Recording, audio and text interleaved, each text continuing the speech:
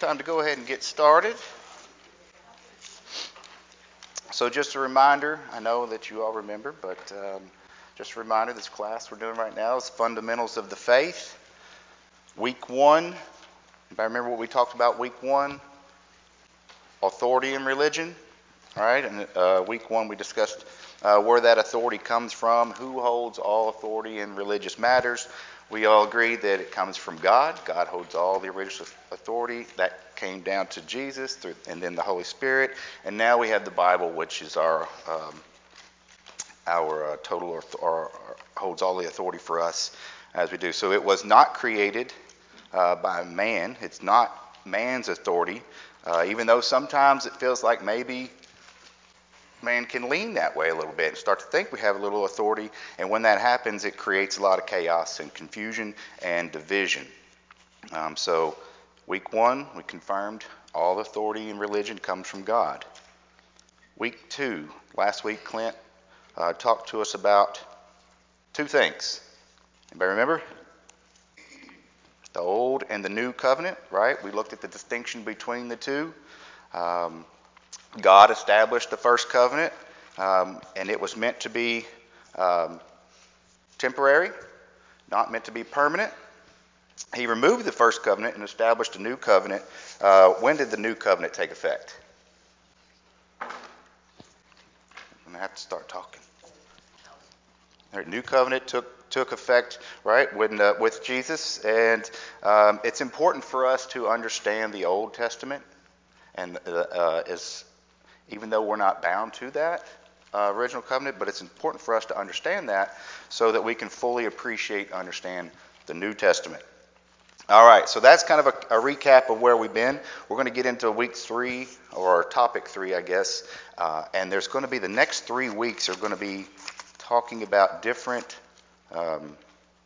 aspects of the church, and this week we're going to talk about the divine origin of the church. You know, you think about understanding what the origin is of something. It's real important, even when we just in our everyday lives, when we think about the origin. What's the first thing that you meet somebody new that you'd kind of like to know about them? Where they're from, right? You want to know where they're from, you know, who their family might be, whatever that is, because sometimes just knowing the origin of something can give you a lot of information about what it is and what you need to know. When you buy products, you know, I have my notes here. When you buy products, you want to know where they're from. You buy food and vegetables, you want to know where those are from. It's just very helpful to understand the origin of anything, especially when it's something as important as the church. So if we look at knowing the origin of the church, that's going to help us to understand it as well. What are the things we need to know about if we want to understand the origin of the church? Where did it come from? When did it start? Who started it? Those are the things that we need to know in order to fully understand the church, because not knowing these things can cause a lot of, like we said, even in the authority, but not knowing these things can cause a lot of confusion in what we know as the church. A lot of that confusion will come from lack of knowledge about certain things, such as the origin, the nature, and the identity of the church. And then on top of that, when you throw in man-made religion, that can cause a lot of confusion and not fully understanding the church.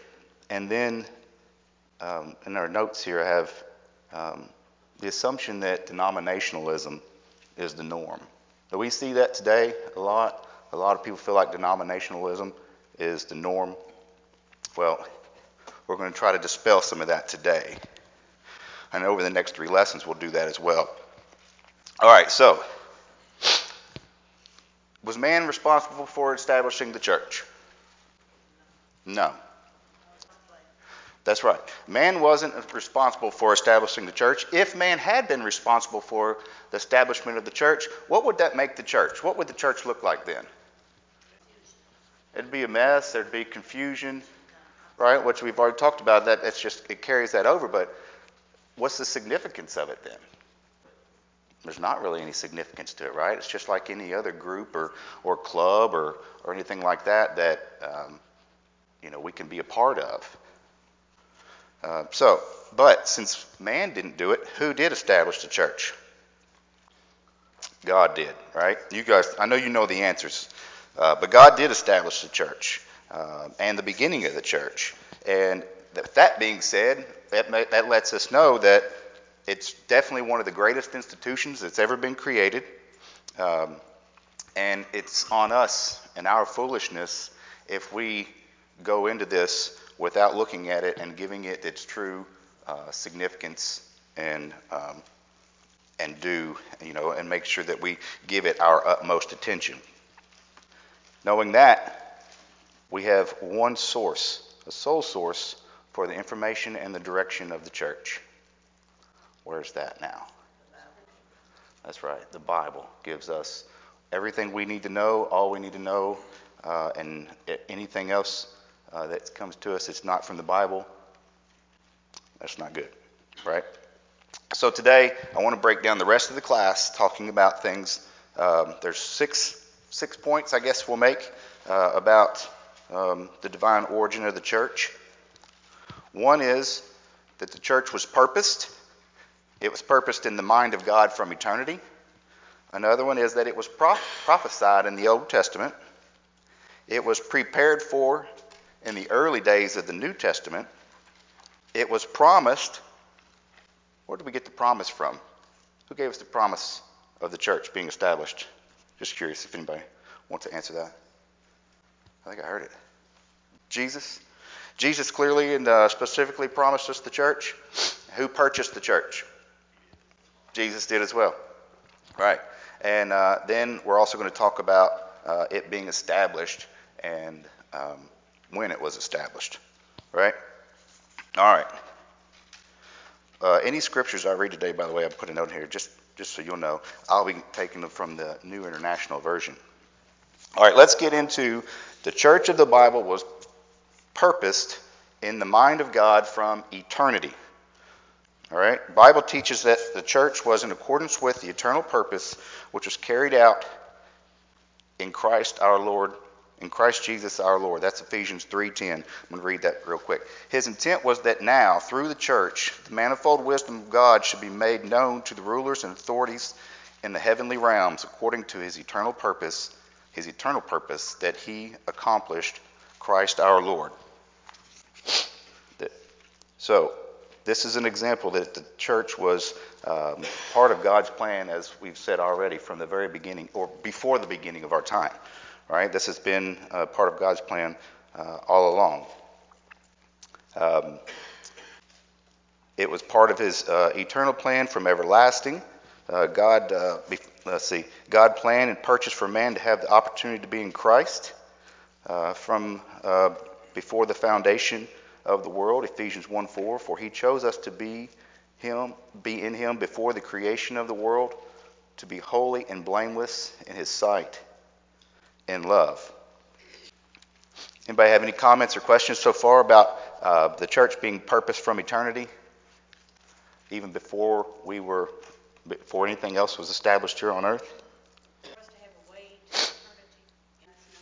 That's absolutely right. Without the church, without his plan for the church, without his plan for Jesus and his overall plan for our salvation in total, we'd just be doomed, right?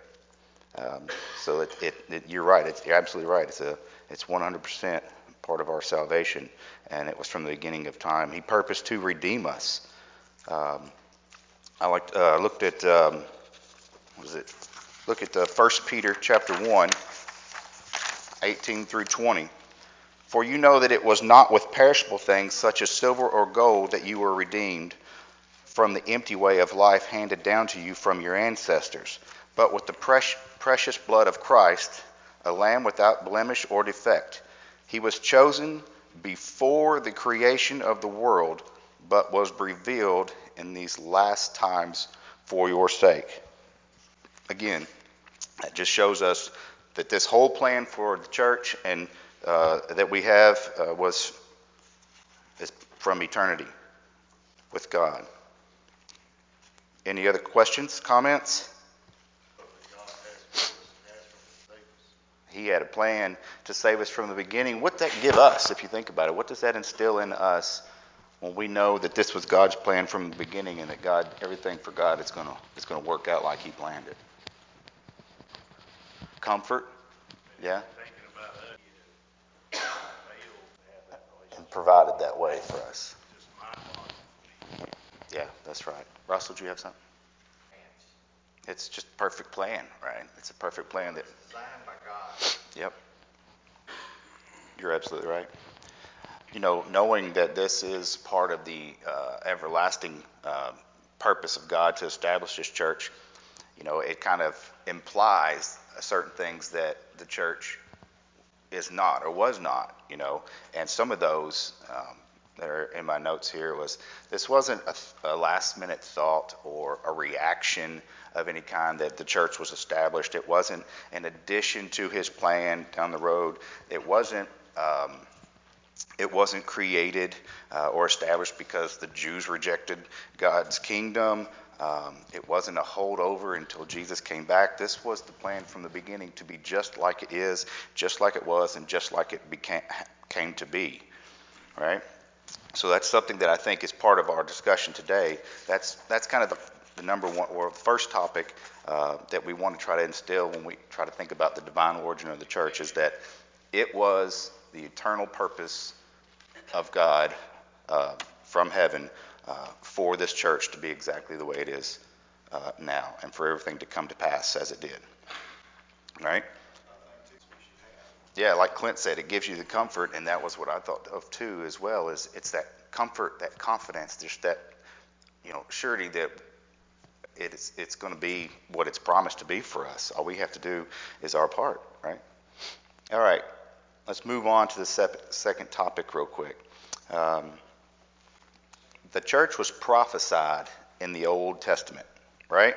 We all know that. Anybody think of a couple of places where the church was prophesied in the Old Testament? Daniel.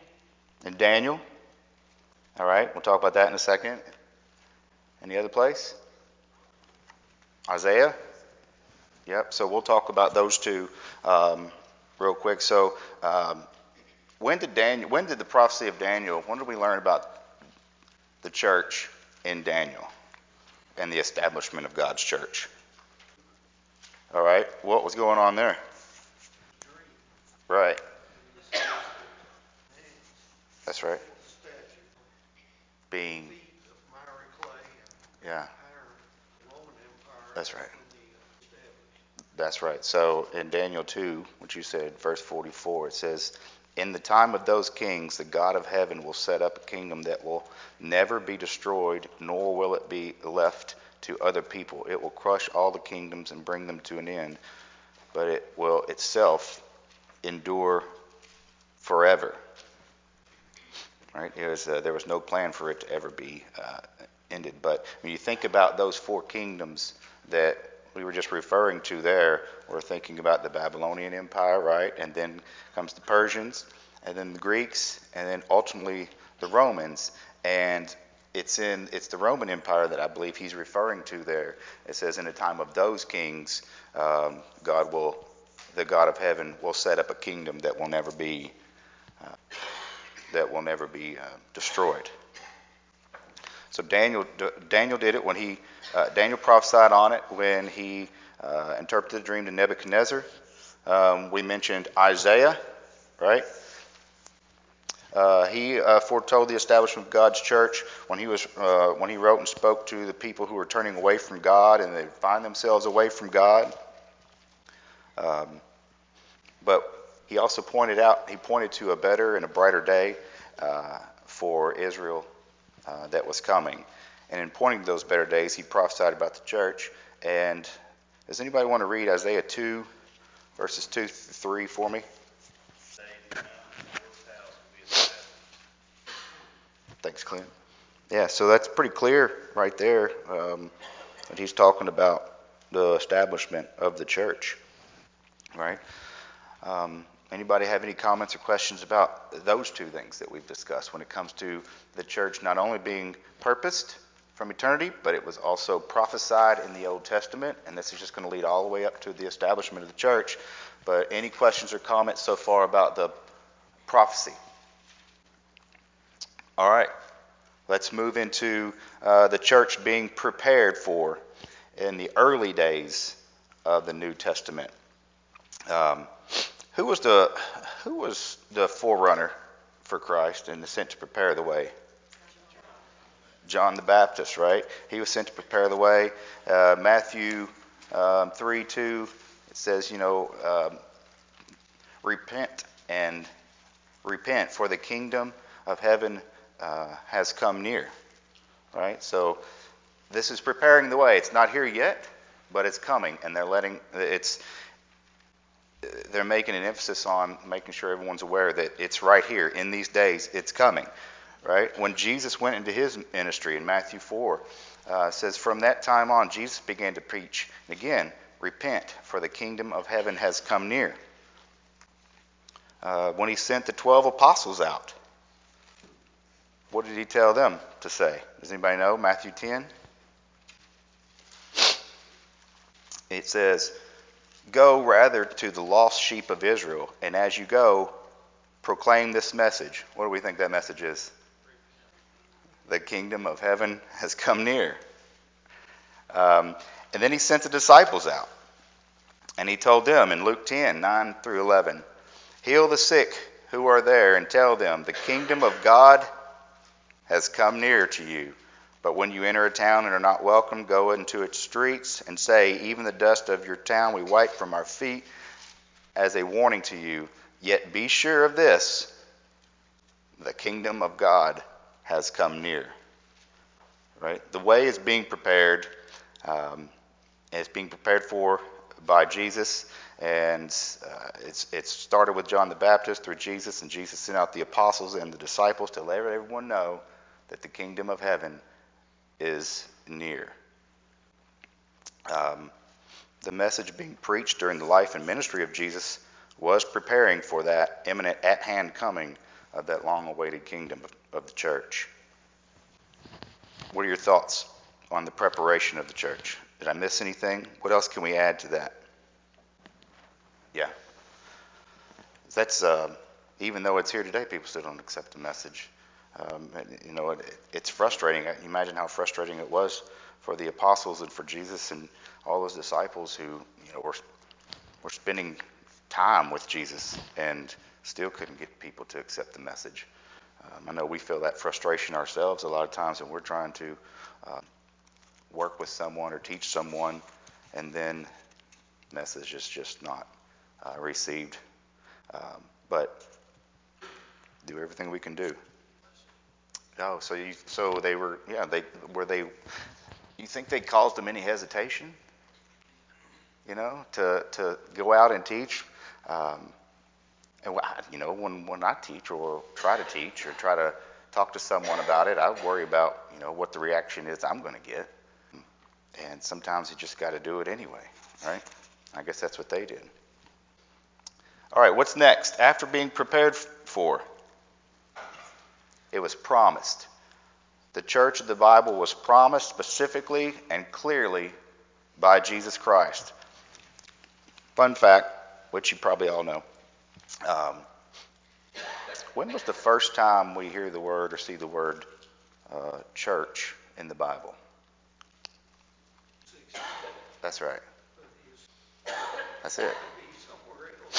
This is what I have. That's the only place that I could find where it was spoken specifically. The word church, being referred to in the Bible is Matthew 16, and I think it's real interesting. What you just made the comment about. Who was the first person to use the word? Jesus himself was the first person to use the word church. I just think that's just fitting, right? That's the way it should be. Peter made the great confession about the deity of Jesus in Matthew 16:16 when he said, you are the Messiah, the Son of the living God. And then Jesus followed up shortly after that with what? That's right. And I tell you that you are Peter, and on this rock I will build my church, and the gates of Hades will not overcome it. Did he say, I will build the church? He says, my church. That's it. It's because it belongs to him, right? He's not building the church, he's building his church. So those just little things that, as I read and study, I pick up on them now, that, have kind of slipped past me before. But yeah, it's a very possessive way of saying it. That's my church.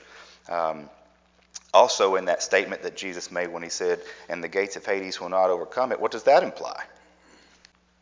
It's not temporary. It's not like the other kingdoms that have come before. This is something that's nothing's ever going to destroy it or defeat it. That's it. And he would provide the keys of the kingdom of heaven, and to us. And it does, in the notes that we have here, it says that he's using the terms church and kingdom interchangeably there.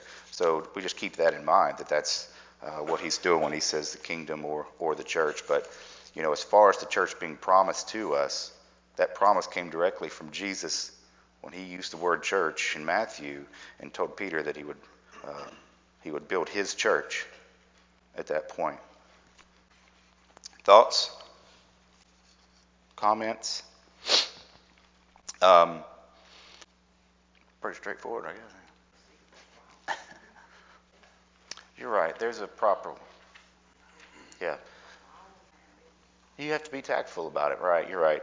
But when it comes to getting the message out there, we have to know what we're talking about, and that's kind of what we're focusing on this quarter, is understanding the basics and the fundamentals of it, so that we can be a little bit more prepared with the ammo we need when it comes to going out and talking to people. But you're right. We have to know the audience, and we have to do it with compassion, and we have to do it with love, but without compromise. But without compromise doesn't mean scare kids, or whatever it be. It just means that we have to do that with compassion.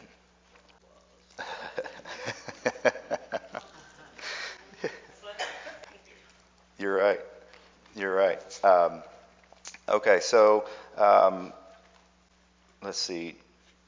Also, Jesus made a promise to those living in his day in Mark 9. Does anybody know what that is before I read it? What was the promise? Right after he talked to this to Peter, as saying he established that. One other thing I want to mention too. Let's back up for just a second. Sorry. What he's saying here, these comments that he makes to Peter, where he says, "On this rock I will build my church." That right there just implies that it's still in the future. It hasn't yet come, and it would be built by Jesus, and not by man, and it would not be a temporary institution, as we've mentioned before. So we'll kind of make a note of that again here in a minute when it transitions to the present. But again, because he was telling people, and I just asked you, he made a promise to those people living in his day. Assuredly, I say to you, there are some standing here who will not taste death till they see the kingdom of God present with power. That's Mark 9:1. So he's letting them know that, again, it is here, it is at hand. It's about time for the church. It's not here yet, but it's coming, and it's been prepared for, and this is what it is. He's making that promise to them. It wasn't something that was going to be coming hundreds or thousands of years from now. It's something that was going to be coming in that generation. The generation would see, as it says in 9:1, would see the kingdom of God present with power, and Jesus promised the apostles, "Behold, I send the promise of my Father upon you, but tarry in the city of Jerusalem until you are endued with power from on high." That's Luke 24. So you put these verses together, you kind of get an idea or a visual of what's coming here when you look at it. So you see, you have the kingdoms present. It's with power from on high. And then the Holy Spirit comes, and then the apostles, and in Jerusalem. So keep that in mind, because in a minute we'll look at that again. But as far as the church being promised, any comments or questions? So far we've looked at it. It was purposed for us from God from eternity. It was prophesied in the Old Testament. It was prepared for in the days of the New Testament. It was promised by Jesus Christ. And now we're going to move into it being purchased. And again, who did we say purchased the church? Jesus. Jesus purchased the church. All right. Comments, questions? Christ did not merely make promises and set events on a course to ensure the establishment of the church, but he took matters into his own hands to guarantee it. We all know what that is. In the Acts 20:28 says, "Keep watch over yourselves and all the flock of which the Holy Spirit has made you overseers. Be shepherds of the church of God, which he bought with his own blood." That's how he made it happen, and made that personal investment in the church when he purchased it with his own blood. The blood of Christ is necessary to redeem the lost from the power of Satan and sin, and that's still the case today. It continues to be necessary for all of us, right? Without that, we'd be doomed, because we need that to cleanse us from our sins. He loved the church so much that he gave himself for her, Ephesians 5:25. And no ordinary man could establish the church this way, right? Only what? Only a deity could do that. Only someone like Jesus. What are your thoughts on knowing that Jesus is who purchased the church? Let's have somebody's thoughts on that. So that was obviously still part of the plan from the beginning, right? Because the whole thing was planned. Comments? Yeah, when you think about, you're right, Jeremy, when you think about the price that he had to pay for it, we're not asked to pay that, anywhere near that. We're asked to maybe change our lives, change the way we live, change the people we associate with, just do different things that may seem hard here, but they're nothing compared to what Jesus had to go through to purchase the church. He did the hard work. We just gotta do what he asked us to do from this point. Yeah, and you know what? This is something that I'm personally guilty about. When you're speaking with someone or you're talking with someone, you're right. It's hard to get over that hump with them, because if they have to realize that they have to give something up. But I've found it in myself, after eventually paying attention to it. I may go ahead and in my head assign those challenges and hurdles to someone, and not even consciously think about it, but decide if I'm going to make the effort, because I know it's going to be such a hard thing to overcome for them. And I'm trying to, as I go on, to not let that happen. But there are some things that I'm just like, I don't have the answers to that to give somebody, and I don't know I don't know what to say in a certain situation. So I may go ahead and say, I'm going to pick an easier person to talk to, and that's a fault of mine. I'm trying to do better, but I think we have to be careful that we just show them what the truth is and allow that to be how it goes, and not necessarily how we think it'll go. Any other comments? Yeah. So if you're right, if we ourselves can admit our own faults to others, especially as we're letting them know that nobody in the church is perfect. That's just not who we are. But Jesus died for all of us, even in spite of our imperfections and our faults, and let them know that they're as accepted as we are. Yeah, that's a good point. Anything else? Let's see. The church is established. When do we say the church became established? Day of Pentecost in Acts 2, right? Acts 2, it says, when the day of Pentecost came, they were gathered in one place. That's the when, right? That's when it was established.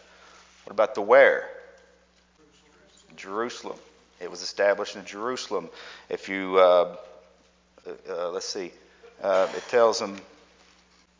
Let's see if I can find where my notes are on that, maybe. But they were told to tarry in Jerusalem, right? Until the Spirit. That's right. So that's where. So when? It was on the day of Pentecost. Where? It was in Jerusalem. Who's there? Who is it that it says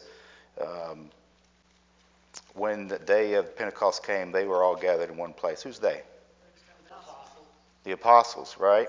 It lets us know that because if you look back in Acts 1, verse 26, it says they were casting lots, and the lot fell to Matthias, and he was added to the 11 apostles. So that's the day. Who came? The Holy Spirit, right? All of them were filled with the Holy Spirit and began to speak in other tongues as the Spirit enabled them, right? So we have the when, Acts 2, which is the day, it talks about the day of Pentecost. That's when it was established. Where it was established in Jerusalem. Who was there? The apostles were there. Who came to see them? The Holy Spirit. The Holy Spirit came on them then. And where did the Holy Spirit come from?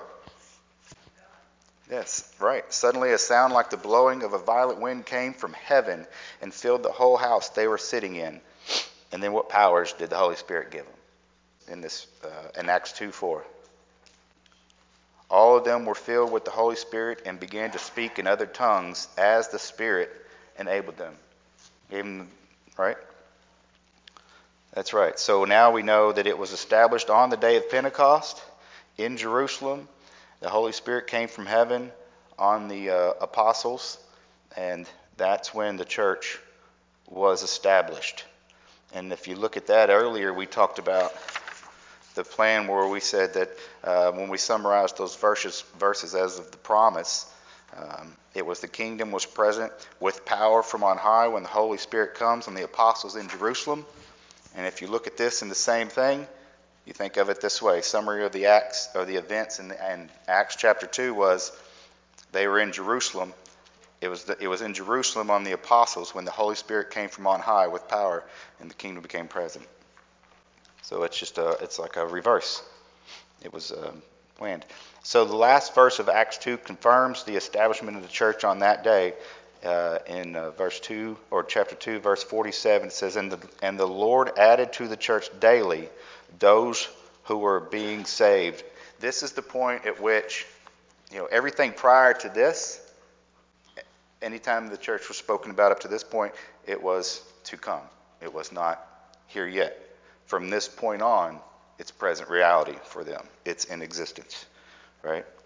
And it was viewed as the beginning, and that Jesus had foretold of the events that would be in the beginning. That's Luke 24, verse 47. Also, and it talks about the beginning of the church in Acts 2, 40 through 47, if you want to take a look at that. But again, before Acts 2, the church was spoken of as being in the future, and after Acts 2, it was spoken of as being in existence. So that's when we know that it was established.